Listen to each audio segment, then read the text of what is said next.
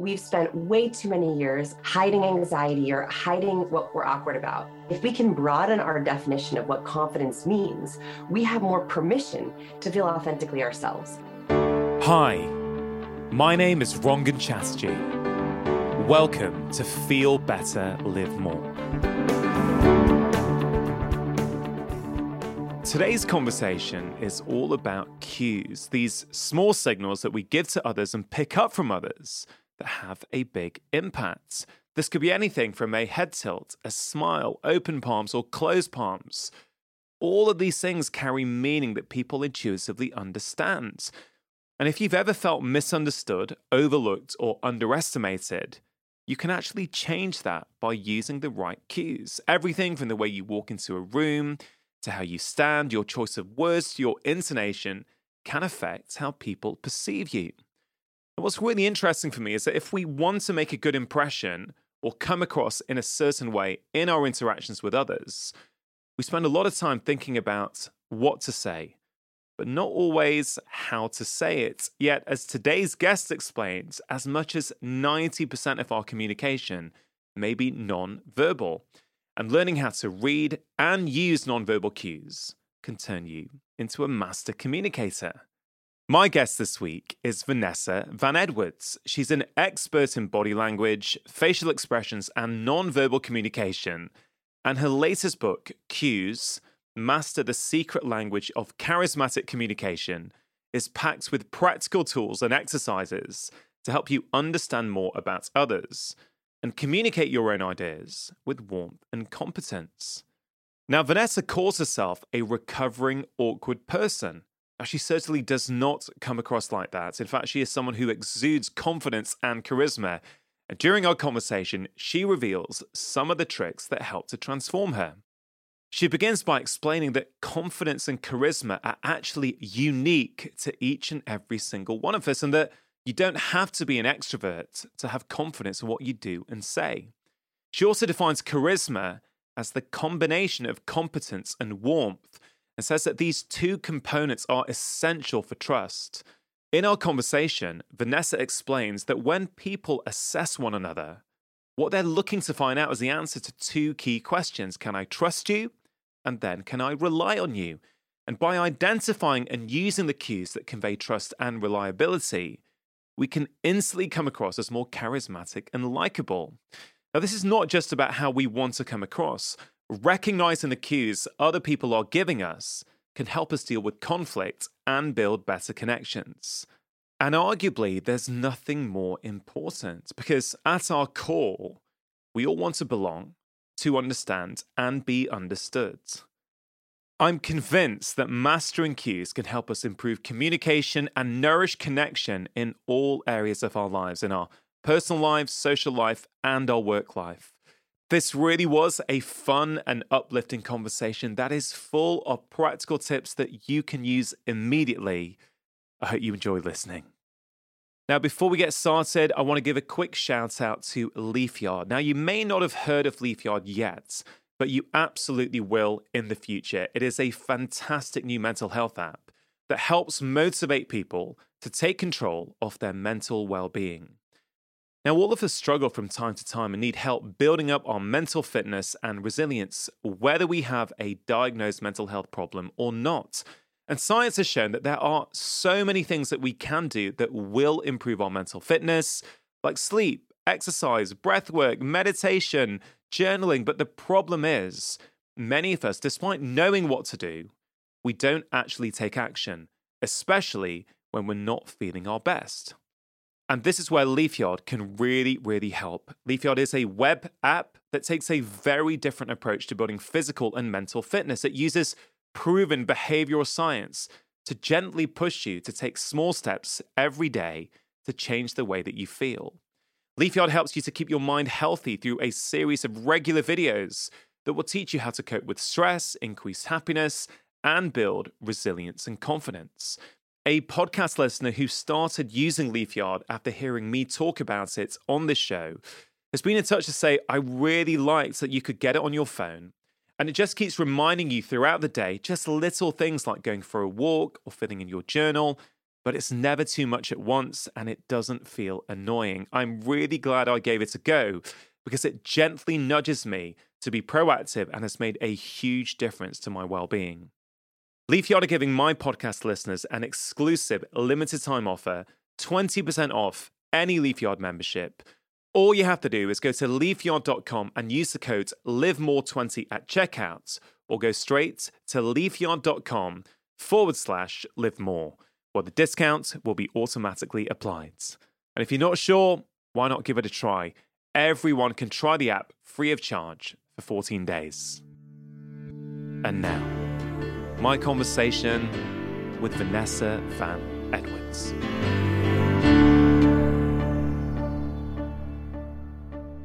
One thing that I think many people struggle with these days is confidence. And I wonder if you could share some of the psychological tricks that we can all use to, I guess, feel more confident, but also come across as more confident to other people. Yeah, and it's actually a cycle, right? Like the more confident we feel, the better we come across. And even like if we start on the outside, it also works in. I know this quite personally as I'm a recovering awkward person. So confidence always eluded me for many, many years. I have a problem where I'm a social overthinker.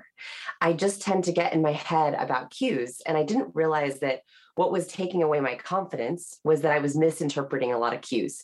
So I would assume that someone's neutral cue was negative. And it just ruined all of my confidence. And so the very first thing I want people to think about is, what is your perfect flavor of confidence? I think that when we think about people skills, we often idolize the extrovert, right? We think we all have to fake it till you make it. You have to fake being outgoing. You have to pretend to be an extrovert. I do not believe you have to be an extrovert to be confident or to be likable. I mean, that's very powerful because I think a lot of people will probably say, Vanessa, look, I see people around me all the time who they're confident, right? I can feel it when they come in the room, yet that's not me. Like, I can't be that. And I guess what I hear you saying there is that it's not about us necessarily being that other person. It's trying to figure out what's our unique approach or, as you say, flavor to that confidence. Yes. So for example, I think, and this is a really big myth, that we think that the life of the party, the bubbly extrovert, they're the people who are confident and likable. And yes, that is one flavor of charisma. But if you think about the most charismatic person you know, or the most confident person you know, just think about that person for a second. Think about a couple people you can think of in your mind. We also have the quiet, powerful introvert who's very confident. We also have a nurturing, empathetic healer who's also very confident. And so I think that if we can broaden our definition of what confidence means, we have more permission to feel authentically ourselves. And here's the biggest problem. We can feel inauthentic confidence. And this is actually proven. So Dr. Barbara Wild, she had a very simple experiment. She took photos of people. In one photo, she had them authentically smiling. They were actually thinking about something that made them happy. Their puppy, their dog, their child, right? They were thinking about something that actually made them happy. In the second picture, she had the same people doing a fake smile. So not thinking about anything that made them happy, just smiling on the bottom half of their face. By the way, the difference between a real smile and a fake smile is that these upper cheek muscles are engaged. So if you smile all the way up into your eyes, those crow's feet, that means it's a real smile versus just a smile on the bottom half of the face is a fake smile. So she took these photos and she had participants look at the photos one at a time. She found that when people looked at the real smile, they caught the smile. They actually felt happier and more confident themselves. When they looked at the fake smile, they had no mood change, no behavior change at all. In other words, when you are truly confident, you actually infect other people positively. When you are faking it, when you are trying to pretend to be an extrovert, you are less memorable. You are literally less impactful. Over the last few years, because of the job I do with the public, I've had to do lots of photo shoots for books or whatever might be coming out. Yes. And something photographers will often say is smile with your eyes, right? And so I guess they must have that experience and also go, listen, if you're trying to fake it because we're saying smile now, it's like, actually, I can tell on that image, no, smile with your eyes. And I guess that just bolsters up what you're showing from your science and you've written about in your wonderful new book. I think that really good photographers, they know this smile into your eyes because they know that that's the photo that's going to feel more authentic, more like you. A couple little things I want you to think about for profile photos or if you're doing photo shoots. So first is either really big smile, right? Think about something that truly makes you happy, or neutral, but you don't always have to smile. You can also be neutral. There's some very confident, powerful folks who have no smiles in their photos. And you also want to avoid asymmetry. So the other thing that research found is there's a universal contempt microexpression. And so this is a microexpression of scorn or disdain. And it's very simple. You can even try it with me. It's a one-sided mouth raise. So if you raise up one side of your mouth, kind of into the smirk, you actually begin to feel like, I know more. I know better. It's a really weird cycle. There's something called the facial feedback hypothesis, which is not only do our emotions cause our face causes our emotions. So also be sure, go look at your LinkedIn profile, your dating profile pictures, make sure you are not accidentally showing an asymmetrical smile. That's actually a sign of negativity. It's incredible. I was trying to do that as you asked me to. And what'd you feel? You just feel your mood change. You don't feel as, I didn't feel as engaged. I didn't feel as happy, as excited to talk to you as I really am. I felt, I don't know, a bit flat, I guess, is what I felt. Okay, so what's really great is, let me just dive into contempt for a second, because by the way, now that you know it, you'll see it everywhere. You'll start to see this smirk everywhere. And remember, it's a sign of disdain or better than. So first is we did a massive facial expression survey. We had over 25,000 people try to guess what facial expressions meant.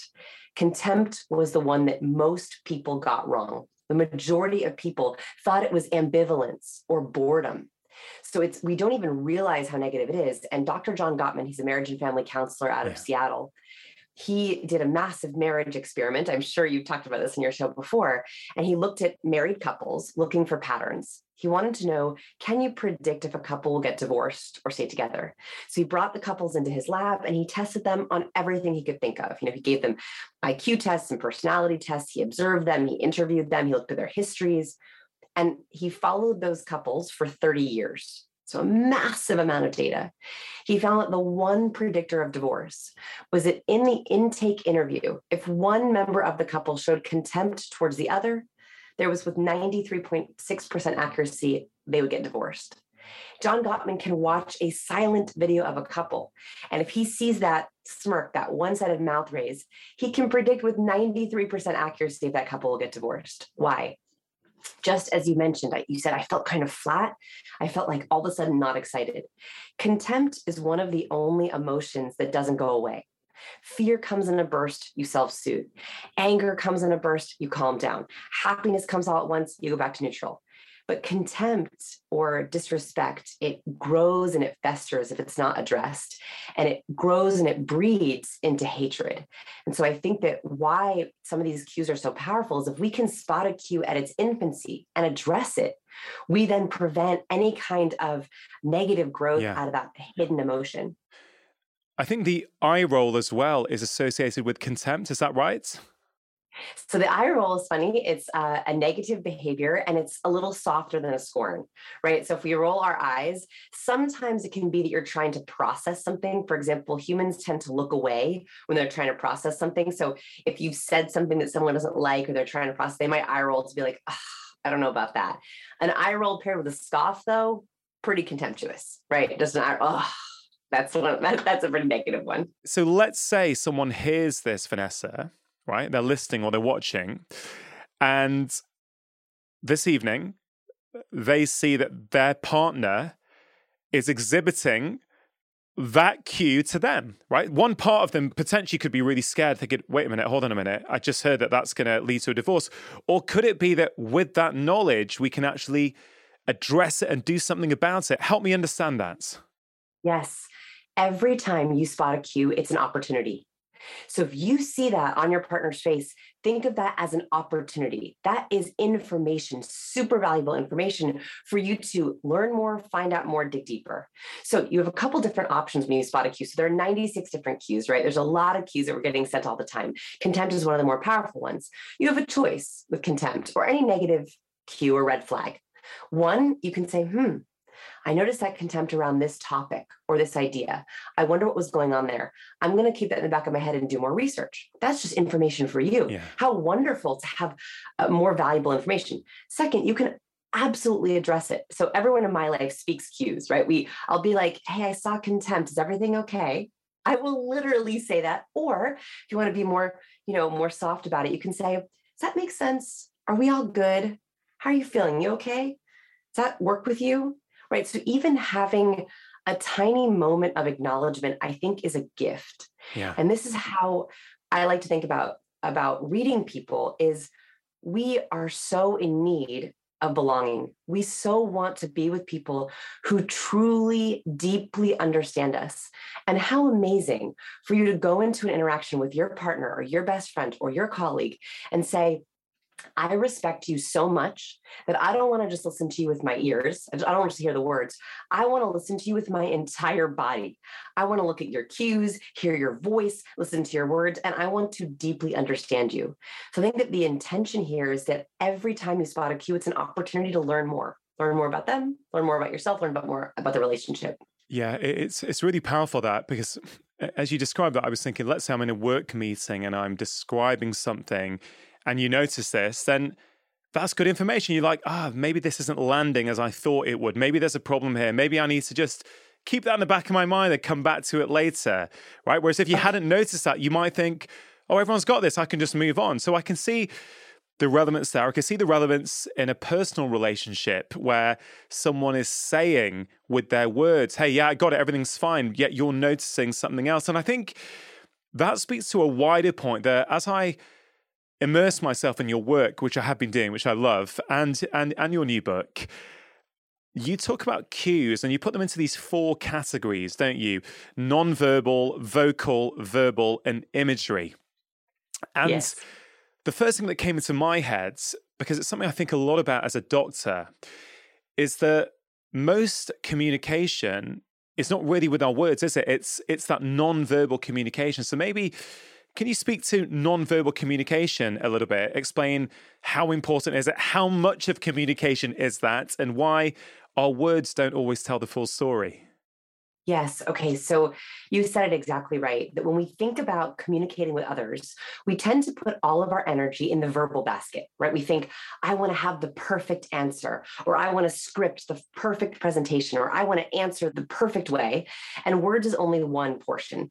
Nonverbal is about, and it's really hard to measure this exactly, but about 65 to 90% of our communication is nonverbal.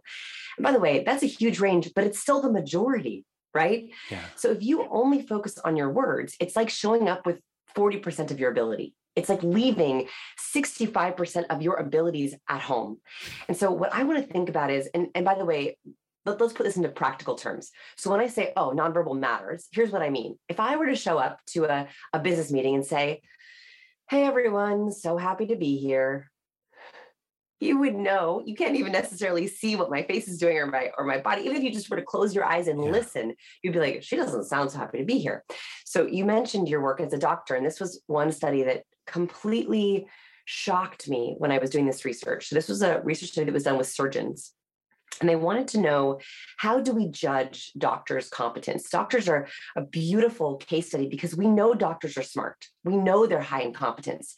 And these researchers wanted to know, does warmth matter? Like what do we get from meeting a doctor for the first time? So what they did is they took one channel, which is vocal. So we have nonverbal, vocal, verbal, and imagery. Vocal is sort of a forgotten aspect. Nonverbal is our postures, our gestures, our face.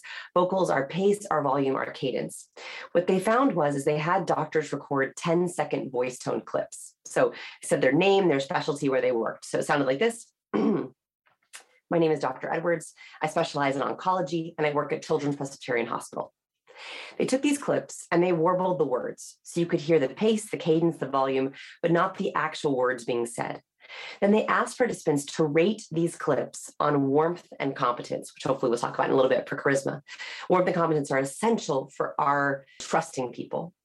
They found that the doctors who had the lowest ratings in warmth and competence had the highest rate of malpractice lawsuits, which tells us something very interesting, that when we are listening to people, especially in those first few seconds of hearing them, we are listening for cues to their warmth and competence. And so how we say something is just as important as what we say. You say we're listening for cues, Mm-hmm. but I guess we're also looking for cues. It's not just our ears, is it? It's all our senses. We're trying to pick up everything we can to, I guess, ask that basic human question: can I trust this person? Yes. Well, actually, I think there's two basic human questions. So this was research that was done from Princeton University.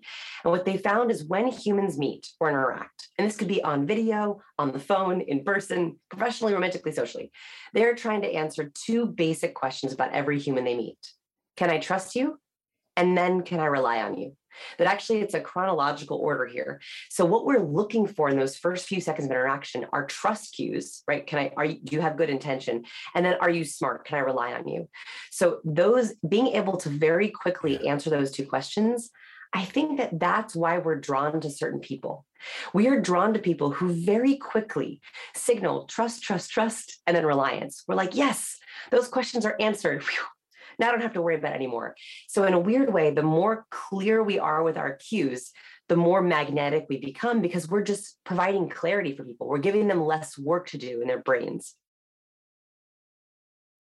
In your book, you write about charisma being a blend of warmth and competence. And then I hear those two fundamental questions that you just mentioned, and I'm drawn to that idea that charisma is warmth and competence. And the two questions are, can I trust you and can I rely on you? Which kind of neatly fits into that. Can I trust you is, I guess, warmth. I mean, you're the expert on this, but presumably warmth signals trust. And then competence answers the second question, says, hey, you know what you're doing. I can rely on you. Is that how you see it as well? Yes. So when we think about warmth, warmth is a basic human instinct for survival, right? So warmth is friendliness, likability, trust, openness, collaboration. So that is when a doctor or a business partner or a partner walks into a room, we want to know, do you like me? Are you a threat to me? Are you friendly? Right? So we're looking for warmth, like just, are we safe? Are we going to be accepted by this person? The next question, exactly what you said, I'll even take it a step further, which is competence is capability. It's efficiency, it's productivity, it's knowing that this person, that they will do what they say they're going to do. We love being around people who both are friendly to us and do what they say they're going to do.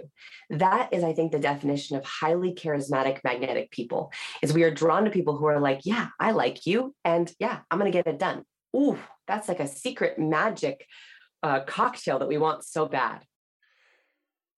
Is there a difference between charisma and confidence? It's a really good question. We really thought about naming this book either confidence or charisma, because those are two very powerful C words, and they are so close. Here's what I think the difference is, why we didn't use confidence in the title, is I think that confidence comes from knowing you have high warmth and competence. So there are people who can try to fake warmth and competence, and maybe they'll come across as charismatic for a little bit. That's that like smarmy salesman type, that inauthentic person who is like a con man, and you're like, I don't like it. There's something you don't like about it. You can be charismatic for a short period of time using warmth and confidence cues, but it doesn't last. Confidence is knowing I am warm, I am trustworthy, I am authentically likable, and I am competent, I am capable, I am productive, I can get things done. So I think that when we are confident in our warmth and competence and our abilities, that is like that true deep charisma. Those people who walk into a room and you are drawn to them. Those folks who speak and you're like, I want to both have a coffee with you and pick your brain for my business, right? Both at the very same time. I think we all know when we meet people like that. I think everyone who's listening will immediately have in their mind a few people. They go, oh yeah, that represents this person or that person. And you're right, we are very much drawn to them. When I think about your work, I always think about, well, you're not asking people to fake it, really. Is it more that some people, let's say, are actually feeling full of confidence, but they're not coming across that way because they don't know how to do it? Is that what it is? And if so, then what can we do to help us come across as more confident, as more charismatic? To make it super practical, what are these things that we can think about utilizing? Love it. Okay, so you said it exactly. The reason I wrote this book so I didn't even think I was going to write this book. It's actually, the journey started 17 years ago, where I started noticing patterns. I noticed that highly charismatic people, didn't matter what their talent was, if they were athletes or business folks or politicians, they showed this strikingly set of similar charismatic cues. On the other hand, I noticed that bad actors, lying athletes, duping politicians, people who are faking it or fudging it, they also use a very similar set of cues for shame and fear and guilt. And what I wanted to know was, how do we learn those cues so that the people who are being underestimated, overlooked, they have so much confidence, they know their ideas are good. Most of our readers are highly talented, incredibly smart individuals. And this is the problem that smart people face, is very smart people rely too much on their ideas. Your ideas are so good that we forget about the delivery. And so what the research found, and this quote struck terror into my heart, and I was like, I have to write this book. What Dr. Fisk found is that competence without warmth leaves people feeling suspicious. So most people who have really good ideas and so much competence, if they're missing a couple of the warm cues, even though they know they are authentically likable, they know they are trustworthy, if they don't know how to deliver their competence, people won't believe it. So yes, my goal is to actually, if you authentically feel it, I think that it's about delivery and less about the ideas. So a couple of very practical things that we can talk about. So I want you to think about your charisma like a dial, like a thermostat. So we can dial up our competence with the specific cues, and we can dial up our warmth to specific cues. If you are high in competence and you've ever been told you're cold, intimidating, or hard to talk to, warmth will help literally warm people up to you. Here are a couple of my favorite warmth cues. So the slow triple nod. So a slow triple nod, 1, 2, 3. Research has found that helps the other person speak 3 to 4 times longer. So that is a very simple, easy warmth cue, but be careful not to bobblehead, right? So not just constant nodding, but purposeful nods. Second is a head tilt. So if I were to say, can you hear that? We tilt our head up to the side. They've actually found that when someone just head tilts while they're listening to someone, it encourages the other person to feel more engaged. These are very specific because I think that sometimes I'm an overthinker. I get so in my own head that I forget to show the warmth cues. Yeah. I'm so overthinking it that I don't show it. So the nod and a tilt are very easy ways to just dial up warmth. On the competence side, so if you're very high in warmth, so folks who are very high in warmth, you often are people pleasers. You really want to be liked, but that can mean that people sometimes step on your boundaries or interrupt you. So if you're really high in warmth and you want to dial up competence, you want to be taken more seriously, you want your ideas to be heard, you want to actually show competence cues of being a winner. And what I mean by this, I don't mean it in a judgmental way. I mean it like physically as a winner. So researchers from University of British Columbia, they found that athletes, when they literally win a race, they typically take up as much space as possible. They tilt their head towards the sky. They open up their body. They typically open up their hands. It is a way that they're signaling to the world an innate sense of pride. If you want to dial up competence, I want you to dial up and show your innate sense of pride. So a couple of things we can learn from those athletes. One is open palm, open hand. So I love an open palm. I start all of my video calls with a, good morning. How are you? Good to see you. That little cue kind of shows someone I'm open. I'm not hiding anything. I'm not concealing anything. We also love the distance between, it's a really weird measurement, the distance between our earlobes and our shoulder.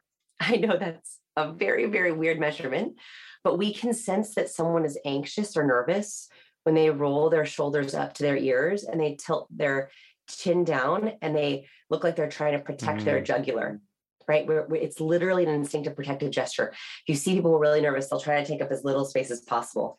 So when you hop on video, in your profile pictures, when you're in a room, see if you can maximize the space between your ear and your shoulder. Those are they seem like micro movements, and that's the point. These are small but impactful ways that we can actually dial up people's impression of ourselves. What I love about your approach is that pretty much all the cues, you've got scientific research to back them up. And, these cues weren't invented in the last 20, 30 years, right? These are basic, innate human cues that we have used for tens of thousands, hundreds of thousands of years to answer those two questions. Can I trust you? Can I rely on you? These are sending messages to other people, whether we want them to or not. Whether we could say, oh, they shouldn't do. Well, it's irrelevant. They are sending messages to other people, and they're widening us. I remember a few years ago for my second book, which is called The Stress Solution, I wrote a chapter on human touch. And we're going to get to touch cues because I think it's really, really fascinating. But I remember there's a bit of research that was done at Liverpool University, this chap called Professor Francis McGlone. And he has found these receptors on our forearm and upper shoulder called C-tactile afferent nerve receptors. And he has shown in his lab that when they get stroked, it's something like 3 to 5 centimeters a second, I think. It activates them maximally and it lowers cortisol, the stress hormone in our body. And what was really incredible as I was thinking about this, I thought, well, no one's going to stroke their partner or their child and actually have a stopwatch there and go, right, I'm a bit too fast here, let me slow that down. No, this is naturally the pace at which a mother will stroke her child. And so it's naturally what we do when kind of other things don't get in the way. And I really feel a lot of your expertise is also speaking to that same kind of concept, which is, hey, if your shoulders are close to your ears, you may not realize you're doing that, but you are signaling to other people that you're uncomfortable, you're anxious, you're stressed. And so I love it how you're helping us take control. First of all, that study is absolutely fascinating because what I think is happening is, and this is a problem that also very smart people face, is that they think, I have a lot of smarts. I have a lot of book smarts. I know what I'm talking about. I don't want to think about my cues, or I don't know what cues to send. So I'm going to try to mute my cues. So this is the other thing that can happen is they think, okay, I don't know what to send. So I'm just going to send no cues at all. This is why you'll see sometimes very smart people will go stoic. They'll go very still. They try to be underexpressive.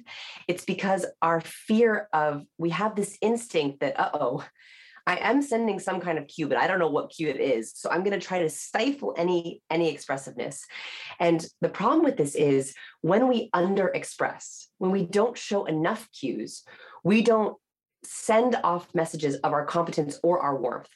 And Dr. Tronick, I believe is his name, he did an experiment called the still face experiment, where he had babies in his lab with their mothers, and he instructed mothers to be playing with their babies and all of a sudden show a very still face. So they're still with the baby, they're still making eye contact with the baby, but all of a sudden they show a very still face.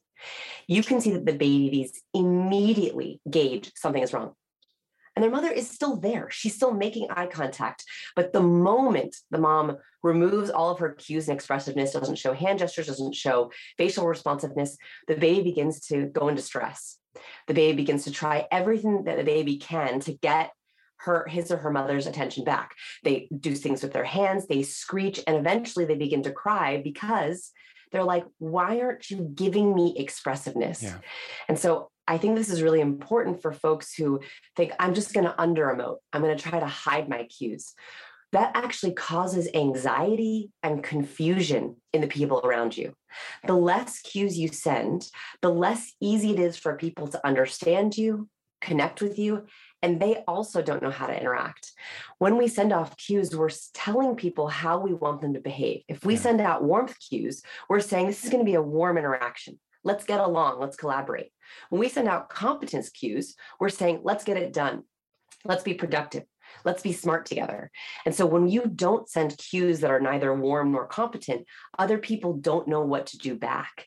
And so I think that not only are we accidentally sending these cues, as you so brilliantly mentioned, but also at least do it for others, right? That your cues are actually helping people. If this is within us, why is it that we've lost it then? And I guess what I'm going to with that, Vanessa, is, I've got 2 young kids. And with respect to cues then, are schools and I guess society at large overly focusing on verbal? So the words, you've mentioned there's 4 categories, right? Non-verbal, vocal, imagery. Are we so focused on verbal that we actually start to de-skill and forget all those other things? Yes, I think it's actually important to discuss this because we can actually help our future generations the more we talk about this proactively now. So I have a 3.5-year-old daughter, and what's just like you, I'm watching her learn cues right from the very beginning. And I notice she's very aware of my facial expressions. She's very aware of my body posture.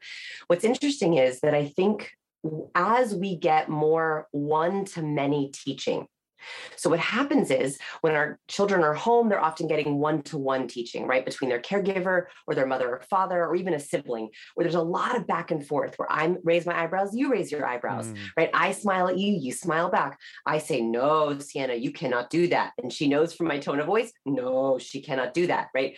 There's a lot of one-to-one teaching.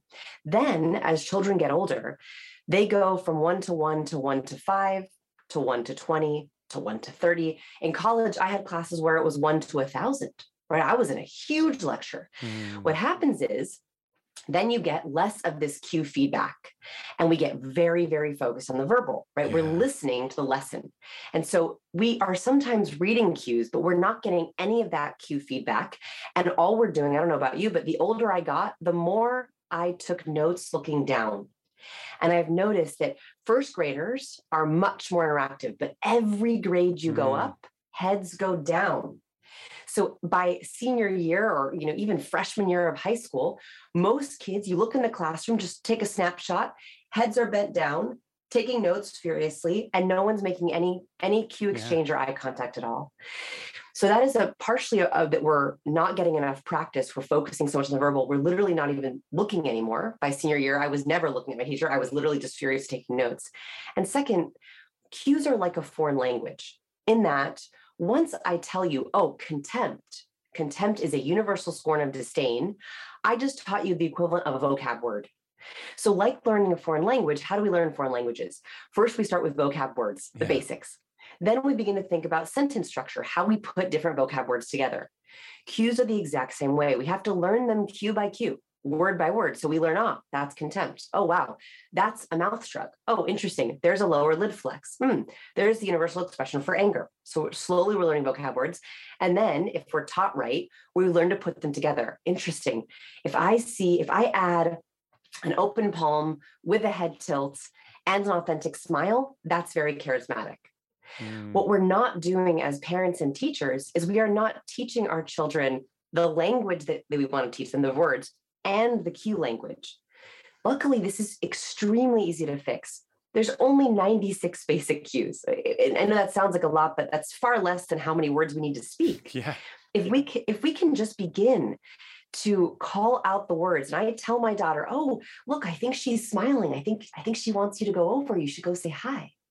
Right? Or I teach her, when you see someone across the playground, give them a little wave and then make eye contact and see if they want to play with you. Those are two very easy cues. So the more that we can name these cues for not only our kids, but for each other. Imagine if you were able to say to a partner, it looks like you're giving me a lower lid flex. Does that make sense? Right? Could you imagine how so I think, yes, if we could just name them, we solve this problem. I love that language analogy because at the start, you're learning vocab and then you're trying to get it in your head. And then before you know it, if you practice enough, at the other extreme, you're fluent, right? So without thinking, you are now speaking that other language. Yes. You've described yourself as a recovering awkward person. So in your awkward days, yes, you presumably had to learn the skill of cues. So are you at a point in your life now, having written the book, having studied this for years, if we use that language analogy, are you fluent with your cues? Can you now turn up, and even if you're feeling awkward, well, there's two parts of that. Do you sometimes feel awkward, but you can actually give the impression that you're not, which of course I can see can be helpful? And do you also just feel less awkward and that you don't have to think about these cues because you practice them so much that they're now happening automatically?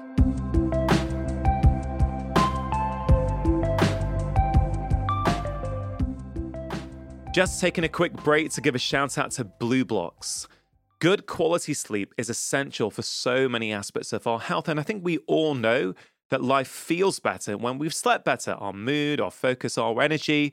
but also our ability to interact with loved ones. Now, as a doctor, one of the biggest obstacles to sleep that I see is light, in particular, too much artificial light in the evenings. And this is where BlueBlots can really help. They make a fantastic range of products to help us sleep better. Now, they make some quite brilliant blue light blocking glasses, which I myself have been using for over 2 years now, and they really can make a difference to the quality of your sleep, especially if you are spending time on screens in the evenings. Now, all their glasses come in non-prescription, prescription, and reading options, and I think so much of them that my wife and both of my kids have their own pairs. They are a little bit more expensive than other companies, but I genuinely think the extra cost is worth it because they are high-quality lenses made in an optics laboratory in Australia. BlueBlots are offering my podcast listeners 20% off anything you order on their website. And it's not just these glasses, they also have other fantastic sleep-promoting products, such as 100% blackout sleep masks and low blue light bulbs, which I have in my bedside lamp. To get your 20% off, simply use the discount code LIVEMORE20 at the checkout. That's all one word and no space. Or go direct to blueblots.com/livemore. That's BLUBLOX.com/livemore. And the discount will be automatically applied. Athletic Greens are also supporting today's show. And of course, good quality nutrition is an essential pillar to get right for our physical and our mental health. And in an ideal world, there is no question that I would prefer it if everybody got all of their nutrition from real whole food. But I know from over 20 years of seeing patients that a lot of us struggle to find the time to consistently do that. That is why I am a fan of good quality whole food supplements like AG1 by Athletic Greens. One tasty scoop contains 75 whole food source ingredients, including a multivitamin, multi-mineral, probiotic, green superfood blend, and more in one convenient daily serving. It helps support energy and focus, aids with gut health and digestion, and it also helps support a healthy immune system. AG1 has been in my own life for over 3 years now. I genuinely think it is one of the best whole food supplements out there. It's also really tasty. So if you want to take something each morning as an insurance policy to make sure you are meeting your nutritional needs, I can highly recommend it. For listeners of the show, if you go to athleticgreens.com/livemore, you can access an exclusive special offer where they are offering my audience 5 free travel packs and a free 1-year supply of vitamin D, a critical nutrient for our immune system. You can see all details of this special offer by going to athleticgreens.com/livemore.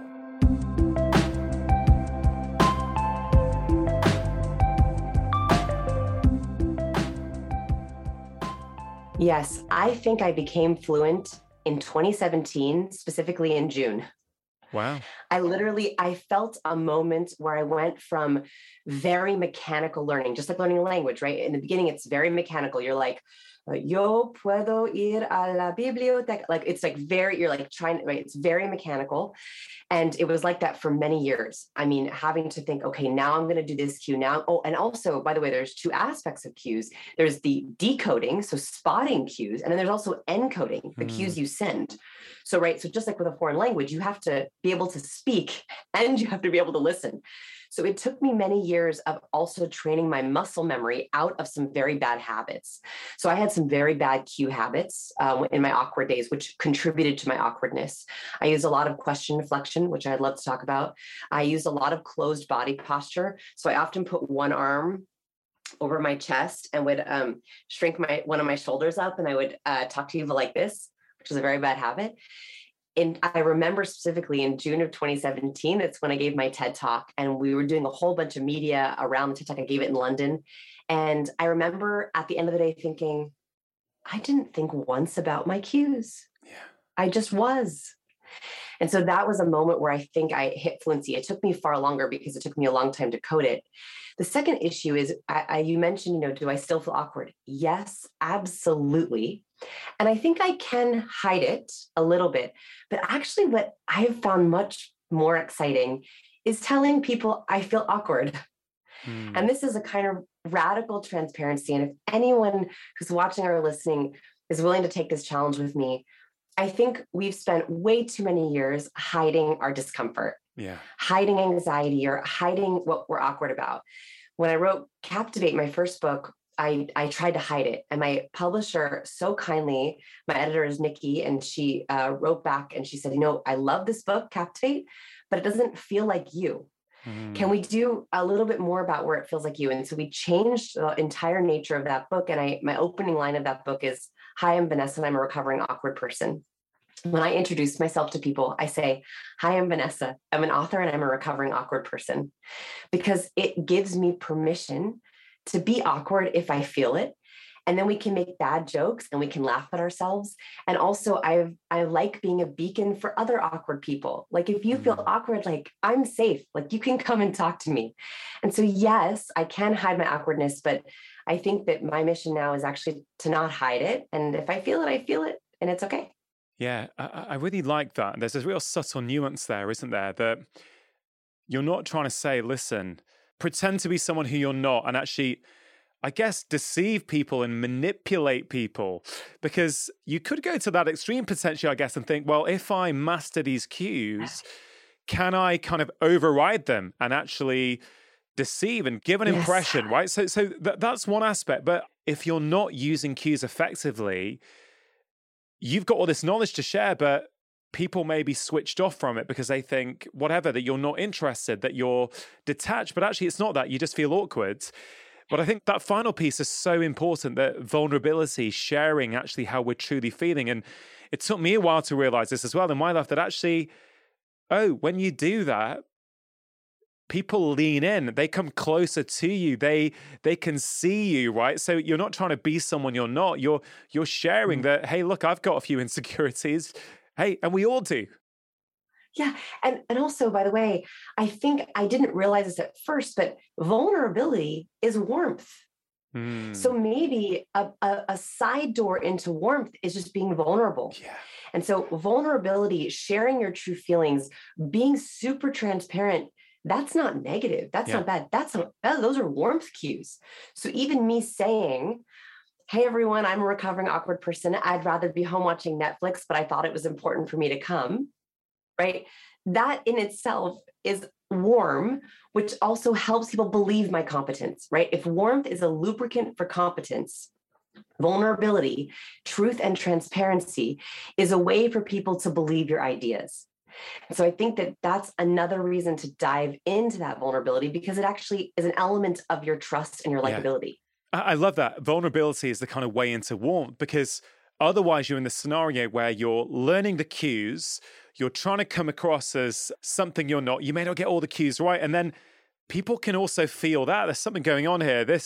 Her body language and her energy is not matching the words. And so that number one question, can I trust you?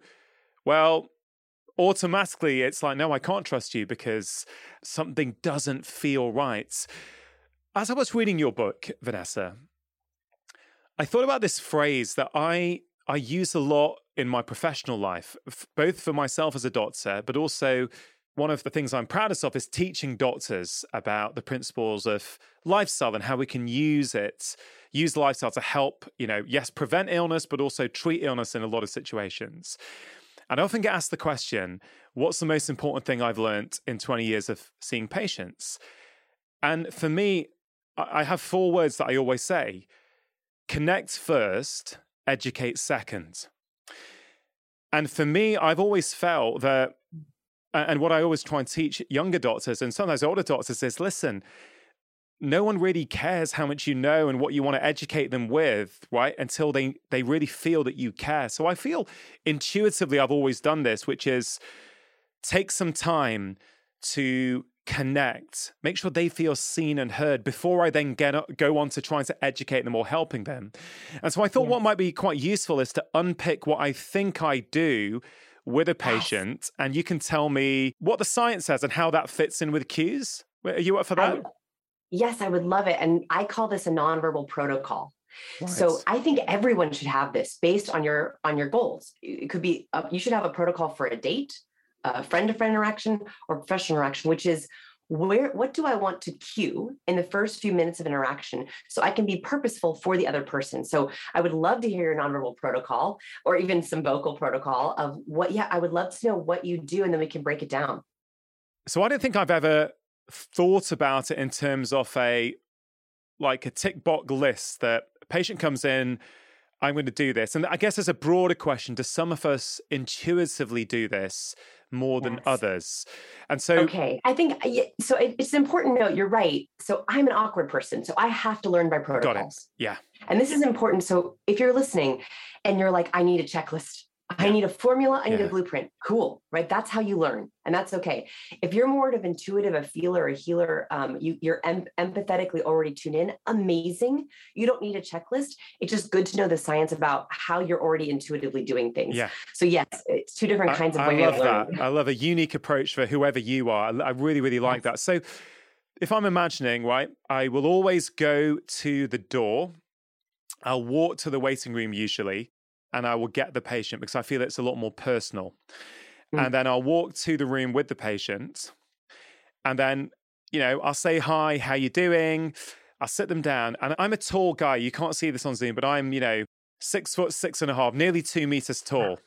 So, I might have, a little old elderly lady coming in to see me. And so I'm not going to sit up straight and proud in my chair. I'm going to lean in. I'm going to lower my posture. So I'll probably have a rounded back, which is probably not great posture for my body, but I want to get on the same level as that person. I'll lower my tone. The pace at which they're speaking, I think I naturally start to, mirror that pace.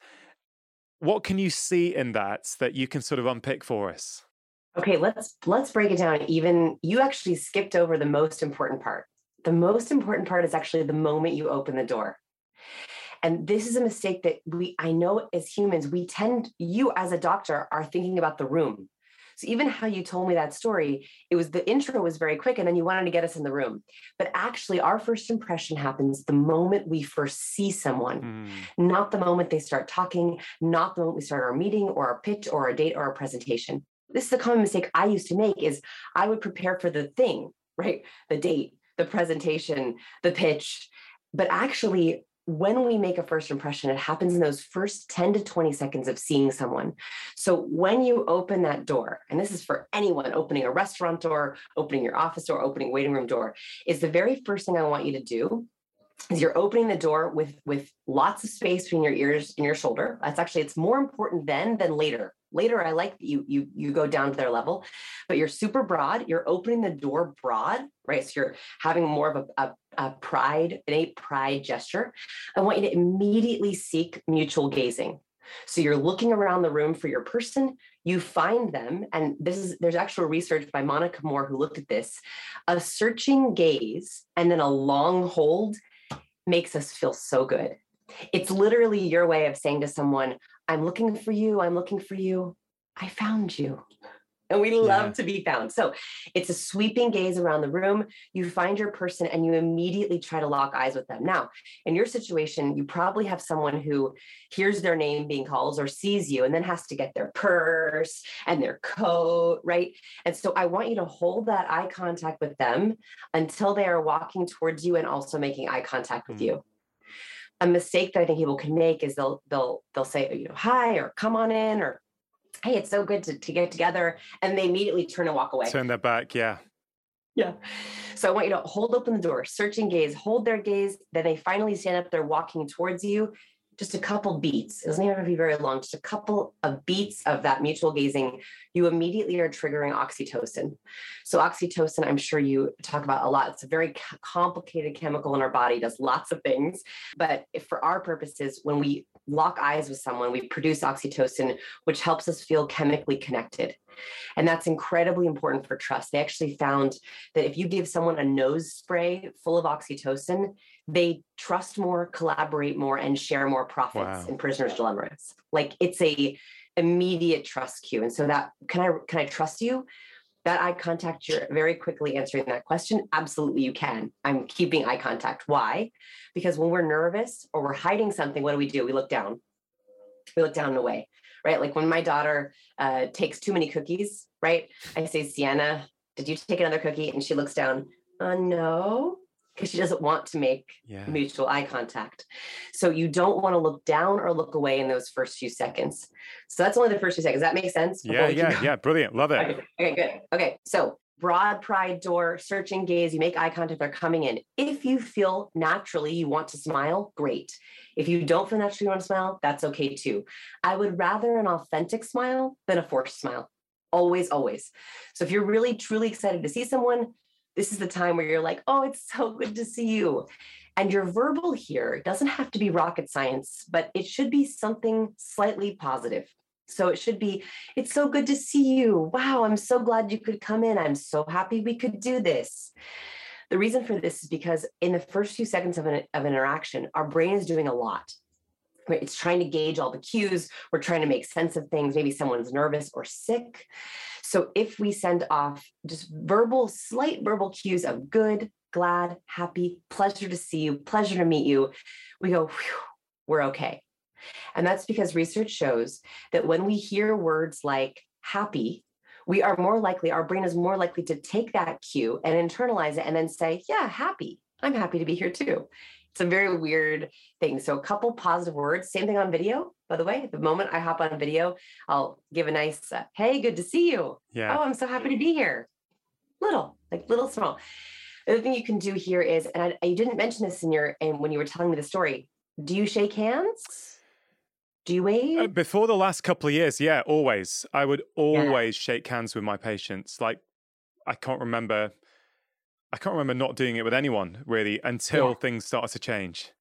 Yes. So this is the problem with this time we're in. So one, if you can and you feel comfortable shaking hands, oh, it's so good. And that is because a double dose of oxytocin is eye contact plus touch. And we can talk about touch cues, but the moment you get a touch with an eye contact, your body's like, oh, this is an ally. Yeah. If I'm close, our bodies are smart, right? Our bodies know if I'm close enough to you to make mutual gazing and a handshake, you must be a friend. I should try to get to know you. So if you can handshake, great. If you can't, I want you to replace a handshake with some kind of nonverbal acknowledgement. So that could be a nod. It's so good to see you. Yeah. It could be a wave. Oh, it's so good to see you. Please come in. Please come in. And so you're gesturing open. Gesturing. Yeah, I love that. And that is because, again, think back to our basic instinct, right? As humans, we are always afraid that we don't belong. We are always afraid we're in the wrong place, that we're not accepted. So if you can constantly be sending cues of you're welcome here, it's so good to see you, absolutely double handshake, yes, I'm making eye contact, all you're doing is calming that inner sense of worry. So a wave gesture, a nod gesture, you bring them in. Do you usually walk ahead of them or next to them down the hallway? It kind of depends on which surgery I've been in the past. I guess in one of them it was quite narrow, so I would usually walk ahead. But then what I would do is I would get to the door, open it and wait and allow them in first and gesture. So that's the one, I guess, that comes to mind at the moment. Yeah, and that's great, by the way. So if you have to walk ahead of someone, opening the door is wonderful, especially if you aim your entire body towards them. I know these sound small, but this is what set you up for a really easy meeting. So if you can get these first few cues right, it's like lubricant. It makes everything else easier. Vanessa, on that, like, I just so wholeheartedly double down on what you just said and agree. Like, I guess a lot of business people, work people are going to love your book, but I think it actually helps our healthcare professionals interact better. I actually think it helps our health, and we can maybe get to that later because I think I think there's a couple of reasons why I think that is. But that whole connect first, educate second piece is don't rush to the next bit because you spend the time connecting. The next bit is pretty easy, actually, once you've done that first bit. Yes, that's why I like thinking of it as the protocol. That walking from the waiting room into your office, what is that, 30 seconds? Yeah. All you have to worry about is 30 seconds. That's actually what makes everything else way easier. So it's only that 30 seconds. So a couple tips here, and this is for, again, professionals. I love working with healthcare professionals. I mean, in Cues, I do an entire breakdown of a doctor and how he interacts with a patient, an old friend of mine. And so whether you're walking into a restaurant or you're bringing someone to your office, whether you're a healthcare worker or a business, even if you're bringing kids into your home, even if you're a teacher, opening up your classroom and welcoming your children in, same protocol. So you've opened the door, you've tried to initiate touch, or you've done some sort of nonverbal acknowledgement. My very first choice is walking shoulder to shoulder, side by side. Why? When we look at human behavior for proxemics is a fancy word for space. Between humans, we have space boundaries. And the closest boundary is our intimate zone. That's about 0 to 18 inches apart. I don't know what that is in the UK. What you might have to do some math. Oh, that's okay. We use inches as well. That's fine. Okay, good. 0 to 18 inches apart. So that is the intimate zone. And we don't like people in our intimate zone. But if you are in a healthcare industry or you are about to do an examination, you are going to get into their intimate zone. Yeah. So a really safe way to go into someone's intimate zone is to go shoulder to shoulder, because that's not threatening. So walking down a hallway, and just if you've ever done this before, have you ever imagined you're walking and you're in lockstep with the person next to you? Yeah. There is something physiologically when you're like walking with someone and they're shoulder to shoulder and you're in the same lockstep, it's literally mirroring. Yeah. And that mirroring, plus you're in their intimate zone, but it's still safe.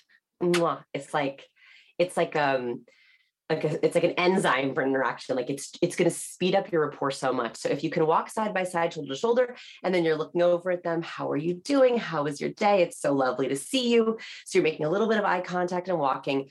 You're walking in lockstep, which is mirroring. Mirroring is a beautiful one of my favorite charisma cues is mirroring. So it means you're showing similar body language.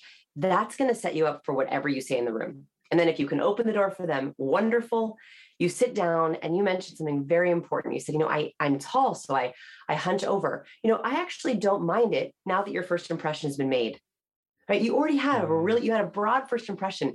Going down to their level is a way of showing nonverbal respect. That's actually a beautiful gift, as long as it's not in those first few seconds. So you could sit down on a stool or a chair. As long as you're on the same level as them, like trying to get the same level, that is a show of nonverbal respect. So I love that you do that already.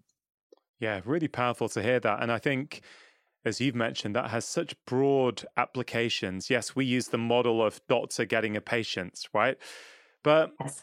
If you're running a team meeting in your job, and what are you doing to connect initially and give that warmth before you kind of rush in? And I guess there's a wider point for me, which is electronic communication. Yes. So there's many ways that we communicate electronically. Of course, we are, using the wonders of modern technology to have this conversation. I can see you through the camera and the video, right? That's wonderful. Let's go to email for a minute.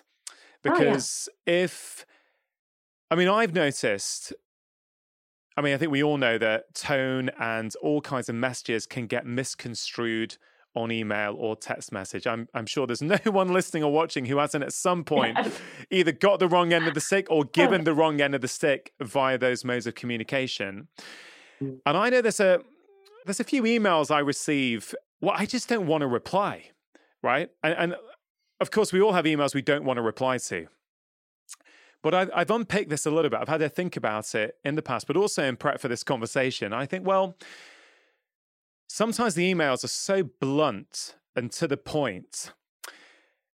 It's not that I intentionally don't want to reply, but what happens, I read it, I don't feel good, so I go to the next one, and I deal with the other stuff where I like the rapport, and I get back to this stuff, pretty quickly. And then before you know it, there's been a new barrage that's gone to the bottom, and before you know it, it's on the second page of your inbox, and I never get back to it. It's not that I'm trying to be rude or trying to ignore. It's just, if I put it through your lens, right, there may be competence in that email, but there's zero warmth. And without the warmth, I just switch off. So maybe unpick that a little bit for us. And, is this real, do you think? And is this something we need to think about when sending emails? Oh, yes. So what you were picking up on is why we are so burnt out. So I would argue the reason we are so burnt out is because more and more of our communication has gone to email and to videos. And so that means that we are having to work even harder to get the cues we need to be able to succeed. So in an email, especially, remember that we cannot digest competence without warmth. Competence without warmth leaves us feeling suspicious. So in an email, what can happen, especially in a chain, is you lose the warmth, and that under signals trust. What's great about this is it doesn't take much to trigger warmth. In fact, it takes one word, literally one word. And I did this research with Dr. Paul Zak. So Dr. Paul Zak, he's like the oxytocin researcher. I adore him. He's done so much incredible work on how our chemistry helps us connect. And right at the start of the pandemic, I reached out to him and I said, what are we going to do with this lack of oxytocin? And so we had some ideas. We wondered if, okay, when we meet a person and we make eye contact and we shake hands or we hug or we fist bump or we cheek kiss, we get this burst of oxytocin. We wondered if we could say what we were missing and that would replace the oxytocin or the engagement.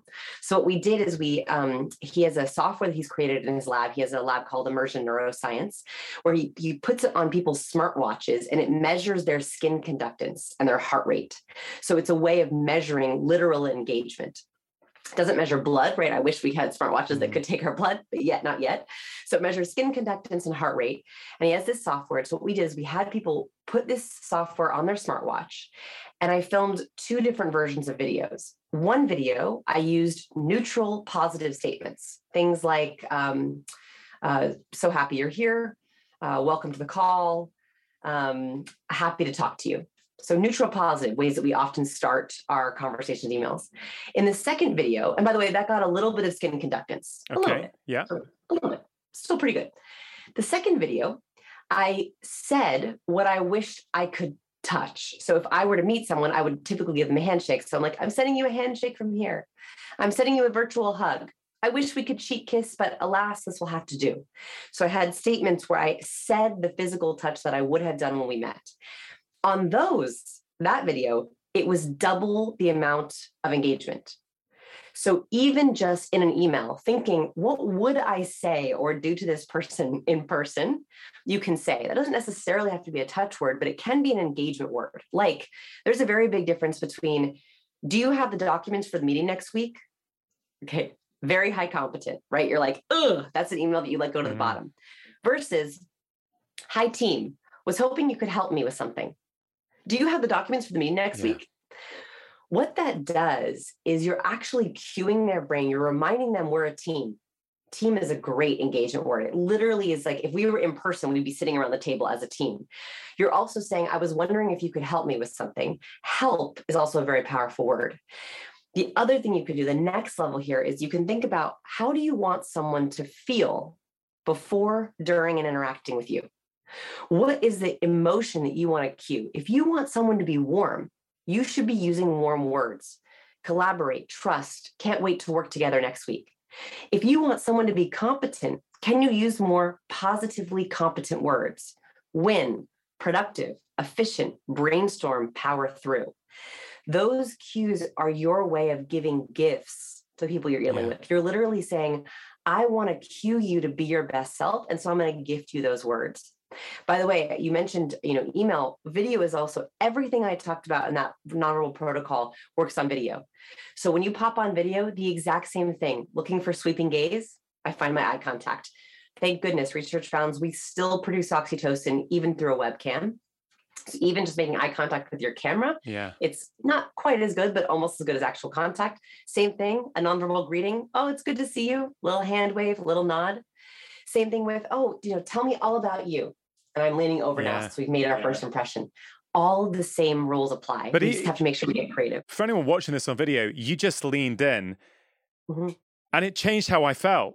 Like it literally, I'm like, oh, she's really interested. Man, I think this is huge, absolutely huge, given how much we communicate electronically now, where frankly, it's verbal. There's no non-verbal there. And we're saying 65 to 90%. So maybe as much as 90% of your kind of human communication is not there, right? Yeah. And I know so clearly this is why I don't want to respond to certain people and certain emails, because it's competence with zero warmth. And I actually tried it. I thought, okay, Rangan, maybe you're a Philistine and stuck in the dark ages. Maybe you need to get down with the kind of modern email communication, because I'm the guy who writes almost like a letter on email sometimes. Hey guys, hey, how you doing? I hope your kids are doing okay, or whatever. I hope you're having a good day and enjoying the sun. Hey, was just wondering if you could help me out with this, right? That's what I used to do. And then I think I tried for a few weeks. I kept seeing people like email me differently. I thought, I'm going to try this. I'm just going to go, hey, How'd it go? where's the How'd it video? go? Where's this? And I can't honestly say I know the response, but it didn't feel good for me. Like, it didn't feel like I was being me. I thought I've just cut out. Like, if I reply to people on DM on Instagram when they contact me, and I don't get to read and reply to everyone, but I try to as much as I can. I'm Yeah. like, I feel bad just giving a quick answer. I always feel like I'm almost writing a 1 or 2 paragraphs because otherwise it feels non-human. I think this is such a big point for, yes, our generation, but even kids now who are growing up with a lot of electronic communication. How can we bring that humanness to that electronic communication? I think that means text message as well, right? Oh, absolutely. Text messages. And by the way, I just want to make a note here is like, you would never walk into someone's office, open the door and say, do you have that video for me next week? Close the door, right? So that's why it feels so wrong to you, is because we know that's not what we would ever do to another human, but we're in this weird medium that's very efficient where we do it. And here's I think where it can get exciting is I love a long email, don't get me wrong, but sometimes we cannot send a long email. Yeah. Right? Sometimes we have to keep it short. So use power words. It is absolutely okay if you're like, okay, I have one quick question. I don't want to have a whole like, dear team, I hope your children are doing well. Like, for the important emails, I do hope you do that. For the quick ones, you can even add 1 or 2 words like quick help, if you don't mind, answer. Right. So like even just adding in like a little bit of extra humanity, and I do want you to think of it as adding in humanity, that warmth is going to get you a better reply. Yeah. That warmth is going to make it smoother. Text messages are interesting because text messages can mimic slow conversation, right? Like if we text someone and they text us right back, it is a little bit of a back and forth. And so it's sometimes is okay to have short answers because we're having this back and forth. What I want to make a note of for text messages is emojis, exclamation points. So I talked about warmth and competence, right? So your best emails are hopefully a blend of warm words and competent words. And this is a little art, not science. So warm words tend to make me feel the warm and fuzzies. Friend, collaborate, both, together, happy, open, creative. Those are kind of warmish words. They make me feel sort of, yummy inside. Competent words make us want to get things done. They make us feel capable, win, achieve, master, productive, brainstorm, power through, efficient. Those words want me to get things done. So I can usually tell when someone comes into our lab, I ask them to open up their email sent folder, which is always a fun thing to do. And I count the number of warm words and competent words in their emails. I highly recommend, if you're willing, after this show, open up your email sent folder, pull up a recent important message and count the number of warm versus competent words. That will tell you exactly what cues, what impression you're giving off to others. And then you can be more purposeful. So emojis are highly warm. So one smiley face is worth 1 warm word. Exclamation points are highly warm. 1 exclamation point is worth 1 warm word. What can happen here is, have you ever been emailing with someone or texting with someone and you just feel like you're not on the same page? Yeah. It can be because they are using too many warm words. So a funny kind of thing to think about here is, are you an exclamation point user or not? There are some folks who are highly competent. It's physically painful for them to put an exclamation point in a text message. Physically painful. And they have to like force themselves to add that exclamation point. That is your natural human instinct to add warmth. If you're texting with someone who uses a lot of emojis and exclamation points, you go, well, I better mirror them. I better respect them. Okay, I'll try to add an emoji. On the other hand, percents, dollar signs, or amounts of money, numbers, charts, graphs are highly competent. Yeah. So for example, in healthcare, if you're sending results back or you're giving specific advice, that's extremely competent. It's going to be harder for people to remember and activate the advice you give if you don't have some of those warm things to start and end. It's so powerful. And I mean, fundamentally, Vanessa, what your work and book is about, to me at least, is enhanced communication, right? How do we communicate better? And Yes. what better skill could there possibly be in life? Because communication is our relationships. Our relationships are the number one factor for our happiness. And I think Yeah. our longevity, it's the quality of our relationships. If we can't communicate well, if we can't communicate effectively, that impacts every aspect of our life. So, as you said, with teaching your daughter, it's like naming emotions, right? Many of us don't learn how to do that. And we know from the research, if we can name emotions, it makes us more, able to deal with them and process them because we can label them. And I'm feeling that very much a similar kind of idea with your work is that, well, if we understand these cues, it's not dry. It's like it helps us actually be more human in a world that is, I guess, taking us away from, in many ways, who we have been for so long on this planet. And it's just almost just bringing that back in. But also I love, let's embrace electronic communication. How can we learn and make that better? So I love it. I mean, I think it's such a practical guide, this book, for everyone, and no matter who you are. The reason I think it impacts health as well is because... Yes, let's talk about health. When we get communication wrong, or let's say we're presenting to our work colleagues, and we don't quite get it right, and the idea doesn't land, we don't feel good afterwards, right? So what happens when we don't feel good? We need to do something to manage that, which can often be, diving into the chocolate biscuits or needing half a bottle of wine after work. Coffee. Yeah, exactly.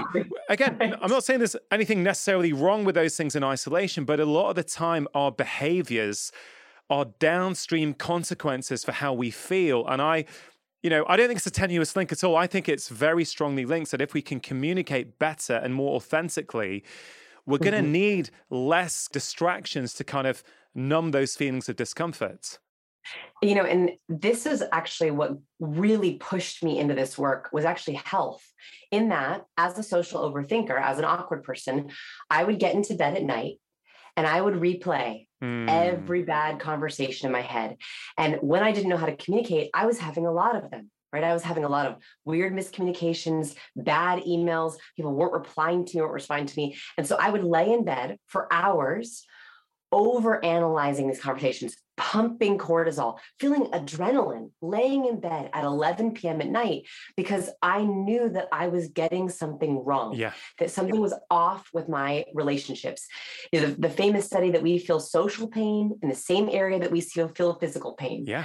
So having social pain makes us literally feel like something is wrong with our body.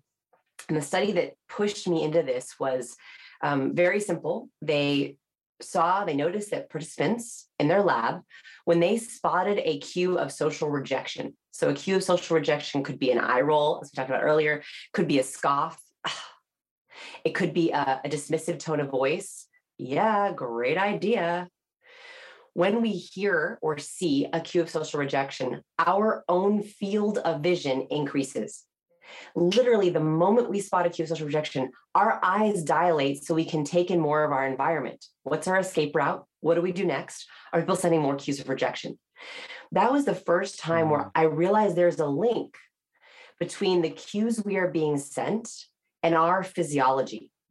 So it is real when you are having bad communication or your cues are off or you can't read cues, that it is affecting your physiology down to your pupils. Right? That's changing how we sleep, how we eat, how much sugar we need, and also our cortisol and our adrenaline levels. Yeah, absolutely. Couldn't agree more. Given how society is changing and the roles that men and women that I guess they played in the past, things are evolving, things are changing. And because of that, do you think that men and women potentially need to pay attention to different kinds of cues? I think less than you would think. And that's kind of a good thing, right? I actually think, so when I was researching for the book, of course, there are cultural cues. So there are universal cues, there's universal responses that humans have, but there are cultural adaptations. There's also gender adaptations. So for example, let's take one example, which is when we touch, we produce oxytocin, right? So a handshake produces oxytocin, a hug produces oxytocin, a cheek kiss. But in some parts of the world, you don't handshake, you cheek kiss. In some parts of the world, you don't even touch at all, you bow. And so the mechanism that when we touch, we produce oxytocin is the same universally, but how we use that mechanism is different. Same with women to men. So women often touch more than men. Whether this is because, our mothers are women, so they were, more physically touching with us when we were a baby, or because women crave more oxytocin, there is a little bit of a gender difference there. Does that mean that men have to dial up their touch to touch women more? No. Does that mean that women should dial down their desire to touch to try to honor men? No, but it's a really interesting thing to know. So I think that what's interesting for us to just keep in the back of our head is that typically women default to higher in warmth. Typically, not always, men default to higher in competence. This is not always the case, but it's often the case. So that's just good to know. So for my ladies who are listening, we need to know that when we walk into a room, people are going to assume a little more warmth simply because of our gender. Is that bad? No. But is it something that we should really keep in mind, especially in negotiations or interviews, or for trying to be high competence? Yes. Does that mean I have to show a few more competence cues than my husband? Yes. Men also need to know that when they walk into a room or hop on video, they might be getting more default to competence. Is that bad? No.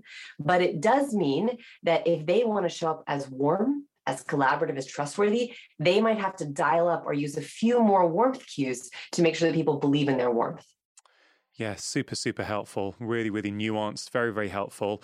Before we close this conversation down, I did want to talk about lying, when we can tell if someone is lying. A fun topic. Yeah, yes. And I can't remember which book it was I read this in a few years ago. I think it was something like, essentially, there was this very famous politician, and people who couldn't hear, so people who were deaf, were watching.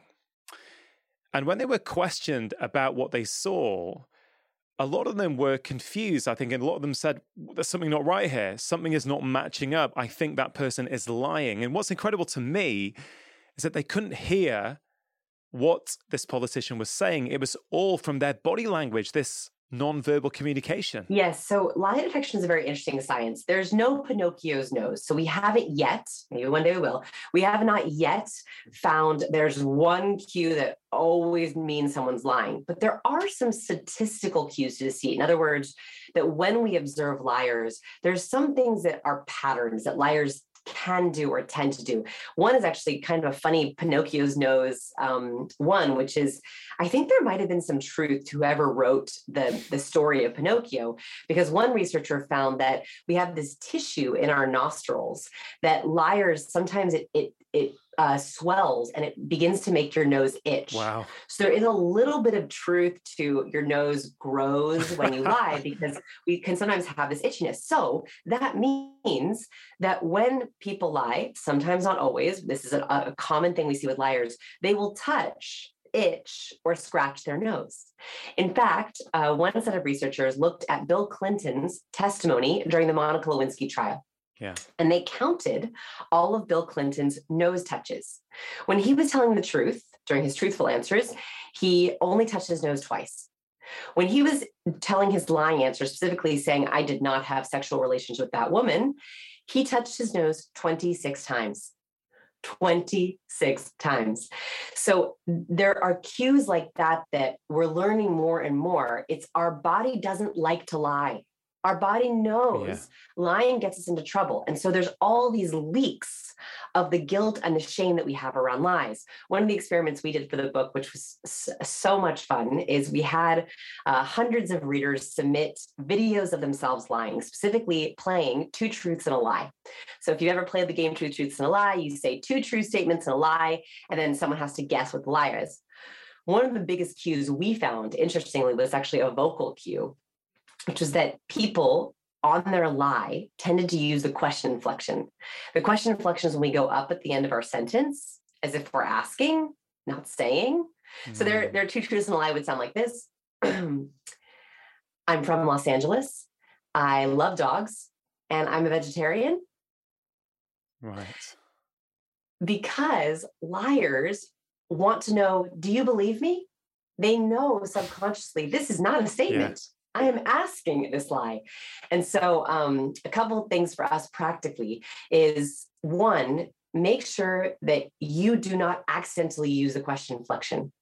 Research has found when they actually played clips for people in a brain scanner, when people heard a question inflection accidentally used on a statement, where they listened changed.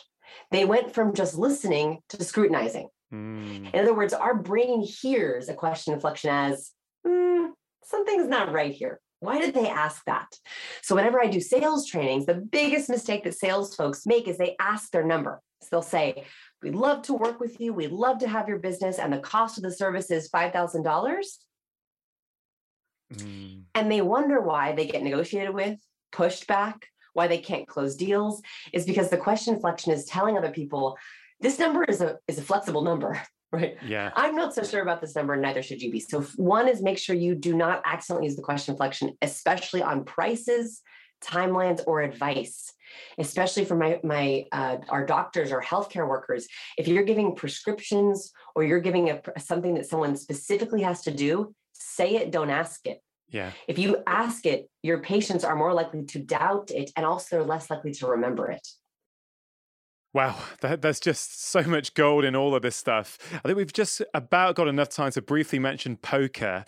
There was a great piece in the book on this, which I really enjoyed reading. Had this lady without much experience went and got all the way and I think won some big tournament. Can you maybe just give us the kind of top line of that for people? They could read the whole thing in the book, but just that kind of top line, because it was so interesting. This is so great. So Konnikova, she's is not a poker player. She's an academic. She wanted to know if she could teach herself how to play poker and win tournaments by using cues. And she discovered a little study that was a real academic study on poker. And I'll have people guess. So she wanted to know, in the study, they had people guess which hand they would want to see. So A, you could see someone's entire body while they played poker to try to guess if they have a good or bad hand. B, you could see just their head and their facial expressions to see if they have a good or bad hand. Or C, you can see just the back of their cards and their hands to see if they have a good or bad hand. They asked people to guess, which one would you like to have? And almost everyone guessed, well, of course, the whole body. I need more information. But actually what they found is people were more accurate at guessing a good or bad poker hand just looking at the person's hand gestures, just looking at how they held their cards. And Konnikova took this cue all the way to the end of tournaments, won a lot of money, but using this cue, because when poker players are playing, they are very good, especially the expert poker players, at muting. They can hide their facial expressions. They can fake their facial expressions. They can change their body posture. What we're very bad at is hiding our hand gestures and our hand behavior. And so the way that someone holds their hands is a very easy way or a good way to see if someone has fluidity of movement. Good people with good hands typically have fluidity. They like their hand. They know what they're going to do. Their movements are super smooth. When someone doesn't like their hand, they're lying, they're deceiving, they're ashamed, they're afraid, their hands are jerky, right? They have a lot less, they have more strenuous movement, more extra movement. I share this with us. So if you play poker, this is very helpful. But even if you don't play poker, leaders have fluidity of movement. A competence cue is being smooth with your gestures, is knowing that you're not wasting an ounce of energy on a gesture or a move that you don't need. And the other thing you can think about is how can you be more fluid in your movements? How can you make sure that you're using gestures and cues that are purposeful? Yeah, no, I love it. And that bit on hands I really liked because I'm very handsy when I communicate. Me too. I noticed. And it's like, I thought, oh, that's a good thing. That's a good sign. Okay, great. I like it. I don't have to try and change that. But Vanessa, honestly, it's been such a joy talking to you. I just think the book and your work is just so helpful and so practical for anyone.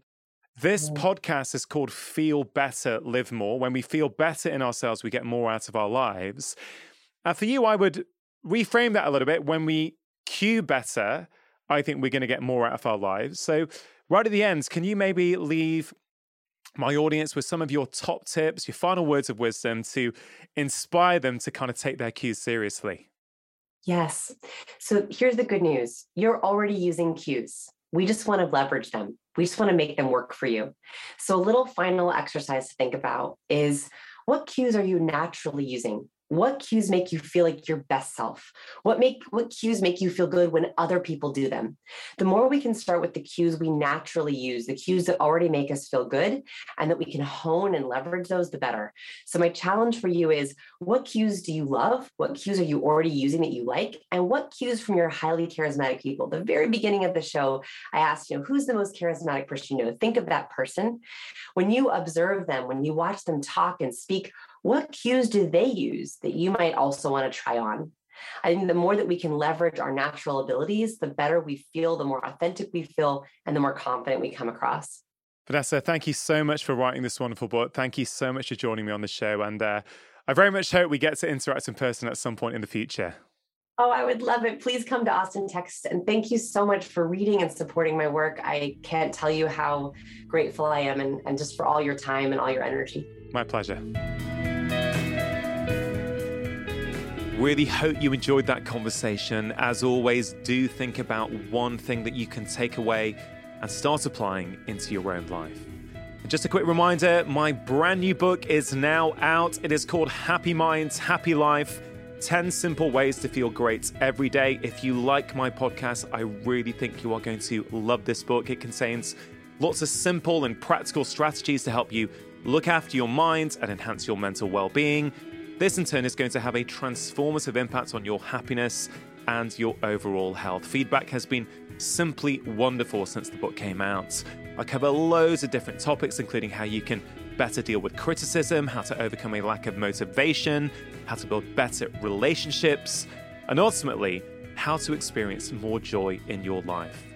If that sounds of interest, please do pick up your very own copy. All links to order on both sides of the Atlantic are in the episode description in your podcast app.